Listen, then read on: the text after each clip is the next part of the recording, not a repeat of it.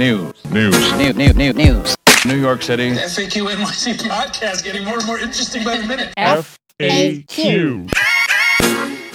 It's FAQ NYC, the New Yorkers podcast from the newsroom by and for New Yorkers, the city. I'm Harry Siegel, here with Professor Christina Greer. Hello. Hi, Harry Siegel. Hey. So let's jump in with just some of the news from another jam-packed week in New York City. Deep breath. The NYPD is encrypting all of its radios. That means the press won't be able to listen in. Eric Adams says we have to do this because criminals are listening in, although there's no particular evidence of that he can point to. There was one thing in 2016. Other cities that have done this have the radios available in like a 15-minute lag to protect operational security or whatnot. It's not clear if there's any plan for that in New York City right now. So this is yet another part of slipping into darkness or obscurity from this administration.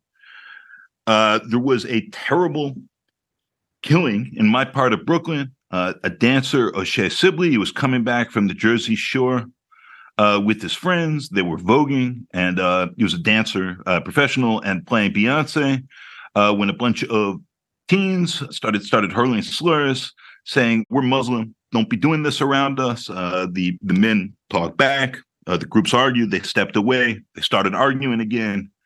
And then finally, one of these teens, who is yet to be apprehended, stabbed O'Shea, who passed away at the hospital. Not good at all. And then a shelter twofer with two very different sorts of shelters.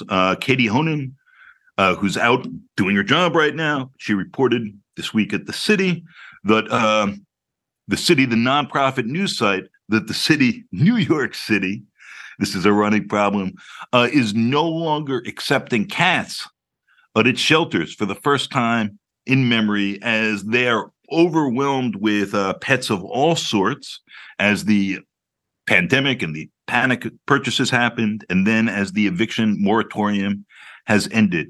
They have cats in their facilities now, like in crates, in halls.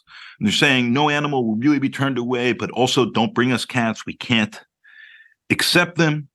Already last year, something like 3,000 animals died at these facilities, mostly through owner-intended euthanasia, while all told about 15,000 came in, and those numbers are now going up. Then shifting to a different sort of shelters and another problem stemming from a new state of emergency, there were migrants sleeping cardboard boxes lined up around the block outside of the Roosevelt Hotel in Manhattan, which is the city's quote unquote welcome center now, all through the weekend. When Hogan was there all weekend and watching this happen, migrants were being given red tickets that look like lottery tickets. The city says they were actually just numbered, like at a deli counter, right? So number one goes first, number two goes second. But this is part of why people are sleeping outside, is they're not allowed in at all in very hot conditions until their number is called. Numbers were getting called 2 or 3 at a time. People couldn't use the bathroom inside, so you had to go and hope your number didn't get called to Grand Central or a McDonald's or wherever. The people handing out these tickets, not so incidentally, were not city or health and hospital workers. Health and hospitals running many of the new migrant shelters now, and that's actually a public good corporation that's not nominally part of the government, which means between that and medical security and the state of emergency stuff, they've been able to keep all sorts of things secret and off the books that would otherwise be there. They can also do emergency contract procurement, which is how you end up with DocGo, a firm that made many millions of dollars from the city administering COVID tests very poorly, according to an audit from the comptroller's office, is now being subcontracted to help run H&H facilities here and also to bus people upstate, according to the New York Times reporting, often using false premise, like saying, hey, you'll be able to work up there, which is not so, and then telling people, and I more or less quote, shut the fuck up when they try to talk to a Times reporter about this, or there will be consequences and I will come back and beat your ass.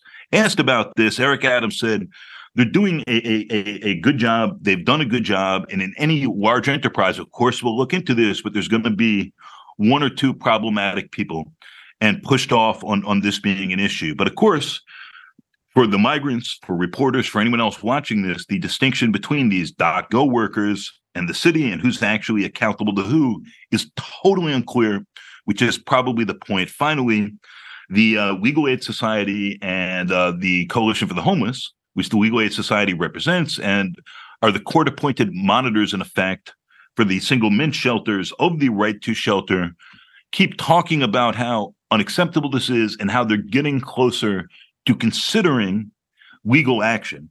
But this is happening as the mayor has already gone to court to say we need to suspend the right to shelter. And he's now saying we're in some next phase. This is coming to your neighborhood. It's all going downhill and things are going to get worse. And the default here belongs with the federal government for not providing more support. That New York won't be like other cities with tent encampments. But whatever his new plan is totally, this next phase, totally unclear. He says, we'll know about it when he announces it, but this phase does not appear to be going particularly well. Chrissy, this is really hard, and Adams, I don't think is wrong to say that he's sort of been left to his own devices to deal with this, but that also, I think, at times can become a convenient both alibi and not get out of jail, but like do whatever you please card against criticism. What do you think's happening right now? Yeah, I mean, Harry, I am literally confused because when I read the stories about the no bid contract that is occurring. So you have me at no bid contract. That never makes me feel good.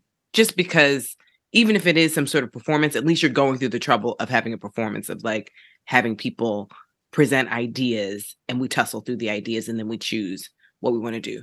So no bid contract. What, $400 some odd million from a company that worked on COVID. They were successful, ? And I don't understand this transition to migrant relief. And then you read the New York Times story, which is harrowing. Oh. These security guards sound like Gestapo thugs. Gestapo, not Gestapo. Gestapo thugs. I mean, Tomato. Right. I mean, they sound like they are just, like what we hear about ICE agents at the border. I mean, just some of the worst threatening migrants who were there, many of the guards are not bilingual. So they're yelling at them in English. And many of the migrants who are there don't even understand what they're being yelled at for, let alone what they're supposed to do. So my question and my concern is, why does this company have such an important job? And it seems as though I know that the mayor's been very clear, right? The buck stops with me. I make decisions. I'm the HNIC. I'm the big cheese, whatever he wants to call himself. I get it. But who brought this to him? Because, I mean, he's somewhat of a micromanager. Fine. But I don't think he was flipping through like the scrolls to decide who gets this. Someone brought this to him. And that's my question. I want to know who presented the mayor with this idea? Because to me, it seems like a horrible idea. And it seems like an idea that's going to have some legs and tentacles that will continue to follow him for the next year or two. To say nothing of the human beings involved, the men, women, and children who are being trafficked, abused, shuttled to and fro based on this company that doesn't seem like this is in their wheelhouse. So I feel like I want to do some digging into how we got to this company, how we got to this place, and why it is that in the city of Buffalo, we've got these draconian measures going on for migrants that were once in New York City. And listen, I understand when the mayor says, Joe Biden, where's the money? Like, we are getting this influx. I need some support. But New York City is a city of immigrants. We've always had influxes. I mean, yes, sometimes more than others, but like we're an organism. People are constantly leaving and going and coming. So we got a lot of people coming in. I get it. You need financial support. But this setup, Harry, makes me very unsettled.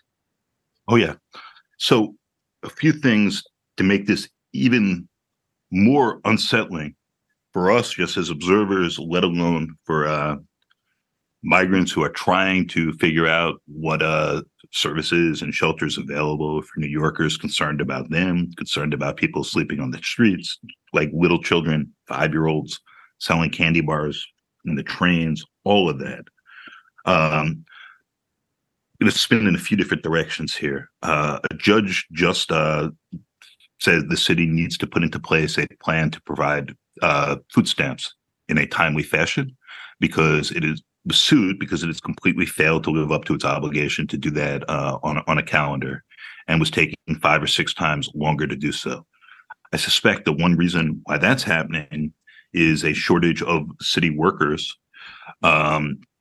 to fill some of these core functions. And that's one reason why so many of these firms that started getting giant contracts through COVID are now getting giant migrant service provision contracts. Gotham has reported on another one now called Executive Medical Services, aka affiliated physicians, that's gotten $700 million in total, including a couple $100 million for migrant services. In the meantime, I believe it was the New York Times earlier this week, I could be flipping sources, had a piece about how, investors looking for the right market categories, asset classes, have now shifted from commercial real estate to hotels because the city is spending so much to fill hotels with migrants, largely families, but also including single women and single men. That there's now a revenue opportunity in that. So with emergency contracting, with the need to provide all these services, with uncertainty about how many more people might be coming or what we're dealing with, the city seems to be in a way that's echoed how it's long handled homelessness in general in the traditional shelter system, with all of these quote unquote nonprofit providers who make a fortune off of providing terrible facilities and services and then pay themselves through their like separate custodial companies and so on to get more money into their own pockets, in which the city is both trying to handle and take credit for, and at the same time outsource its response to some of these issues.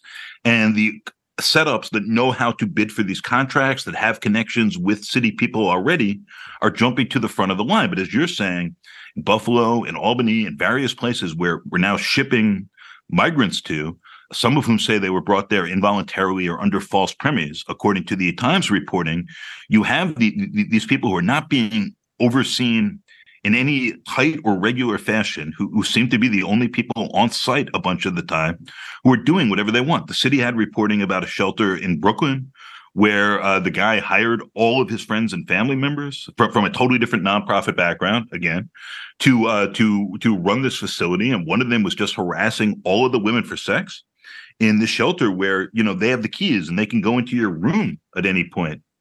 So this seems like a really distressing breakdown. I don't know what the solutions are. This stuff is very hard and the money isn't there. But I'm not sure that just showboating, saying the lefties here aren't saying enough to pressure Washington isn't doing enough, is the same as saying I've adequately handled this issue. And lastly, you could tell from polling, like with the homeless encampments, that most New Yorkers would rather see people pushed away and swept somewhere else. And that goes for migrants, that goes for people who are already here. Adams keeps talking about how this is insanity and he needs to make it localized insanity. And that's a shorthand for we need some place that's not in front of midtown businesses, that's not always in your neighborhood, for these people to go. But it's impossible for me to see, like, these people are not going to, and I'm using the phrase purposefully, stay in one location. They're here to try to build lives, to try to find work. And if you don't want them sleeping on the streets, then you have to find some way to provide shelter. It's hard.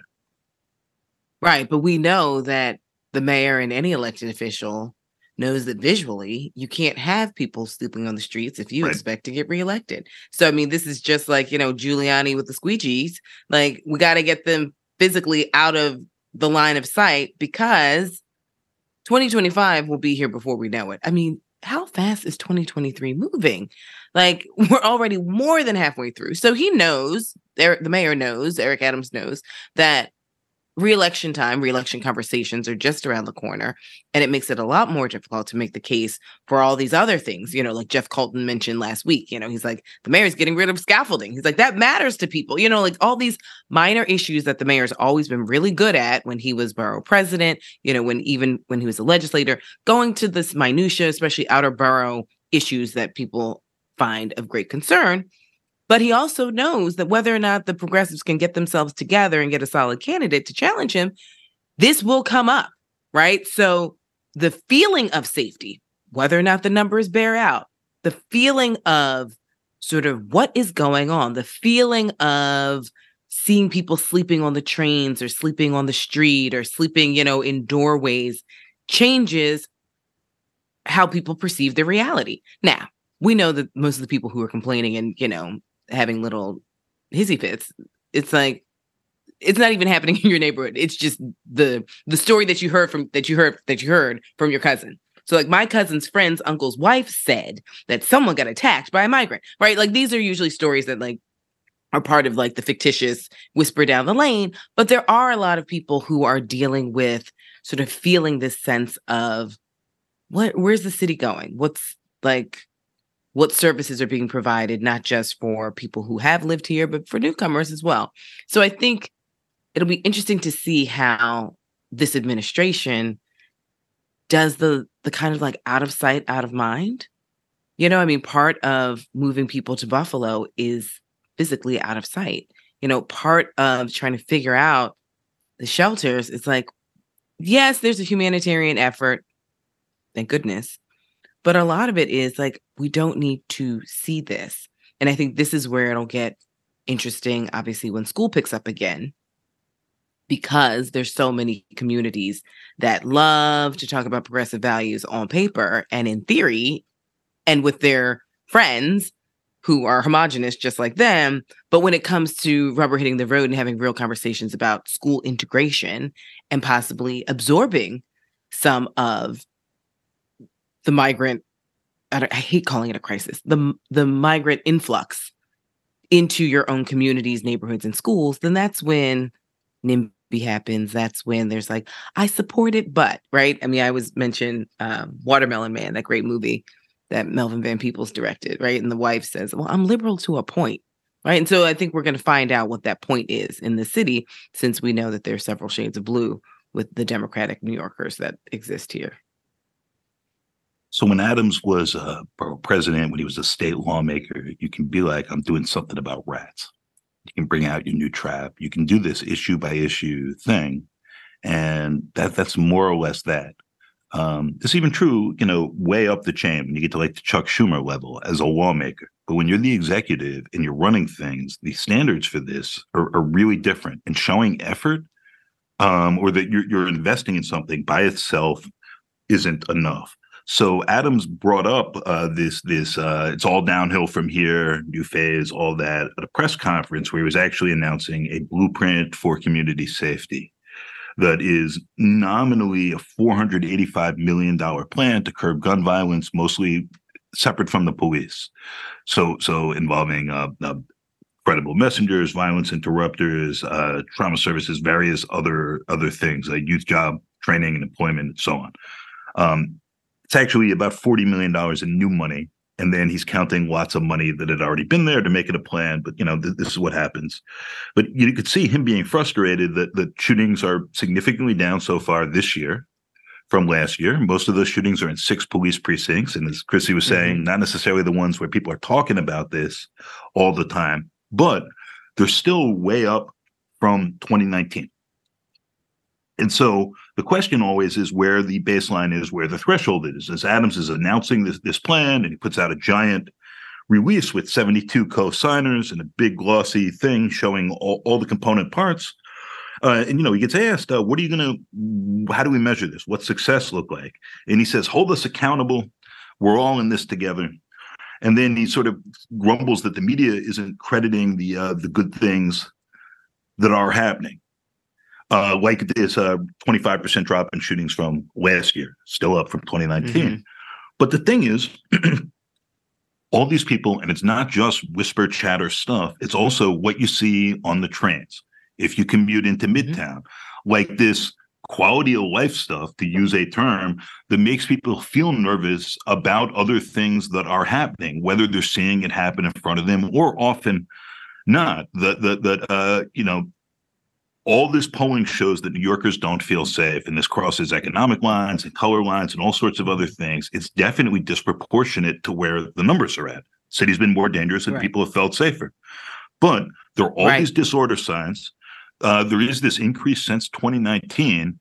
And Adams, who won office saying he was going to fix exactly that, now is very frustrated when he's not credited with sort of numeric improvements in circumstances where people don't feel that resonating on their own commutes, in their own lives, with these smoke shops that are open, with people like being high on the street, like many of whom are harmless, and this is a public health issue, but some of whom aren't, and you worry if you're taking your kids to school or whatever.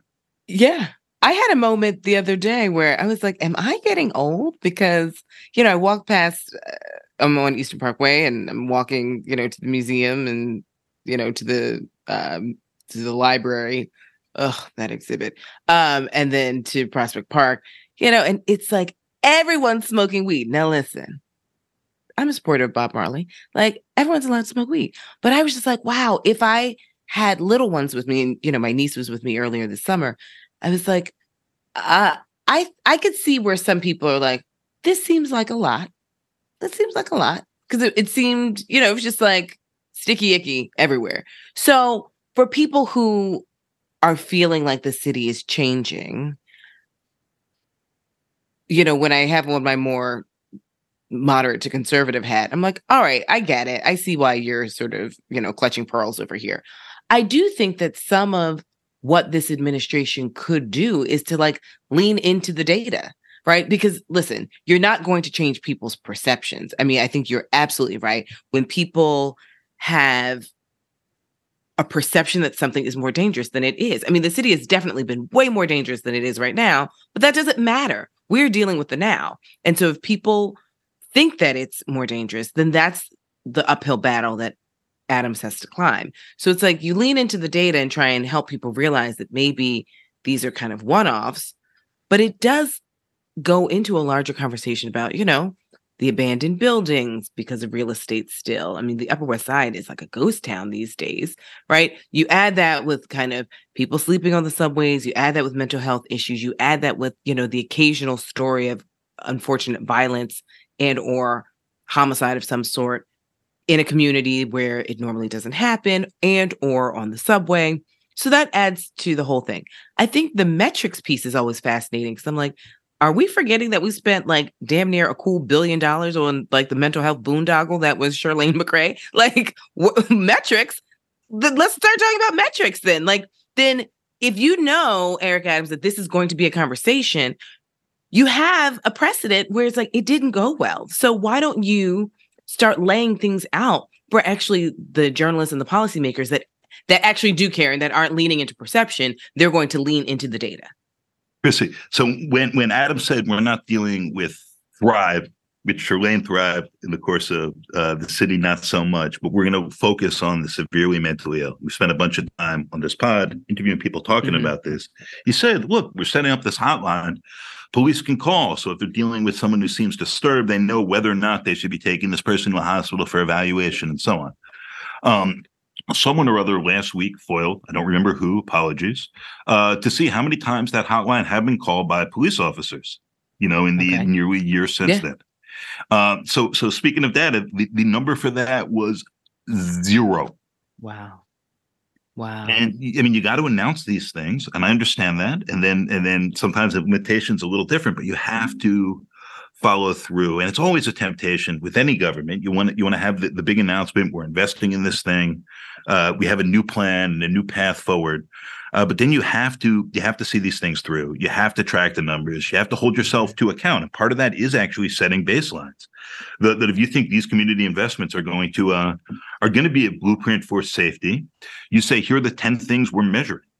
And you put that up, and it's hard to do. And it's your advisors are going to always tell you not to on everything and say, yeah, just getting stuff done. That's it.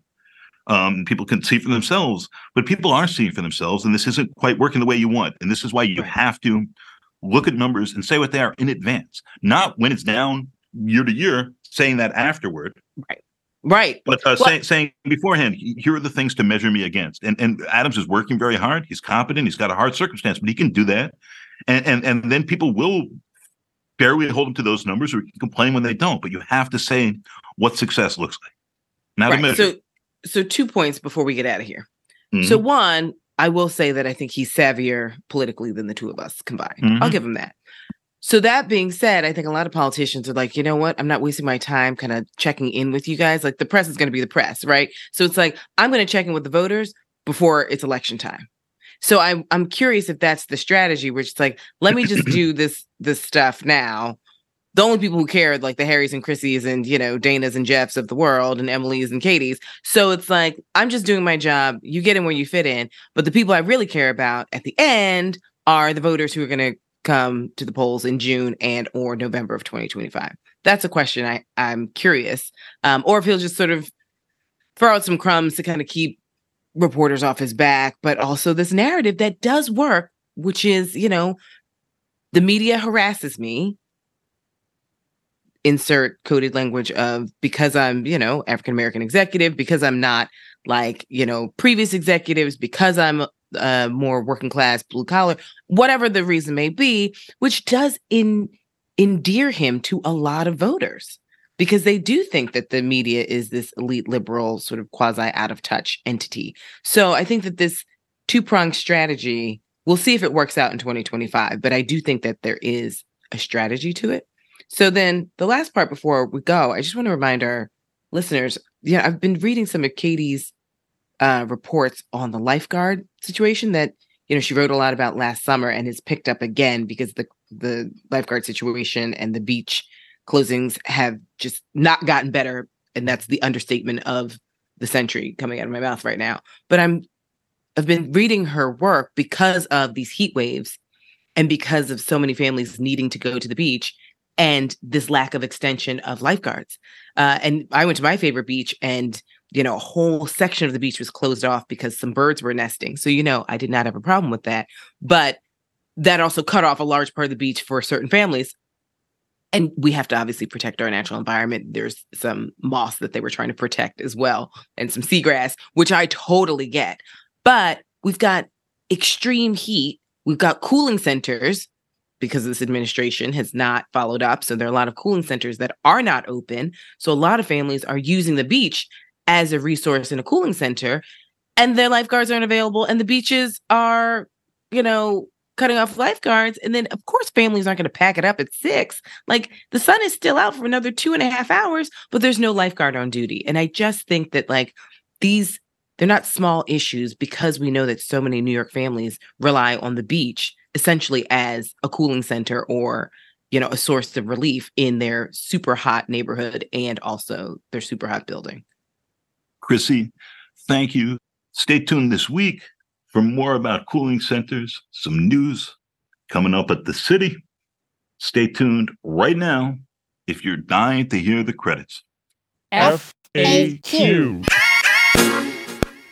It's been FAQ NYC. It's part of the city, nonprofit, nonpartisan newsroom dedicated to hard-hitting reporting serving the people of New York.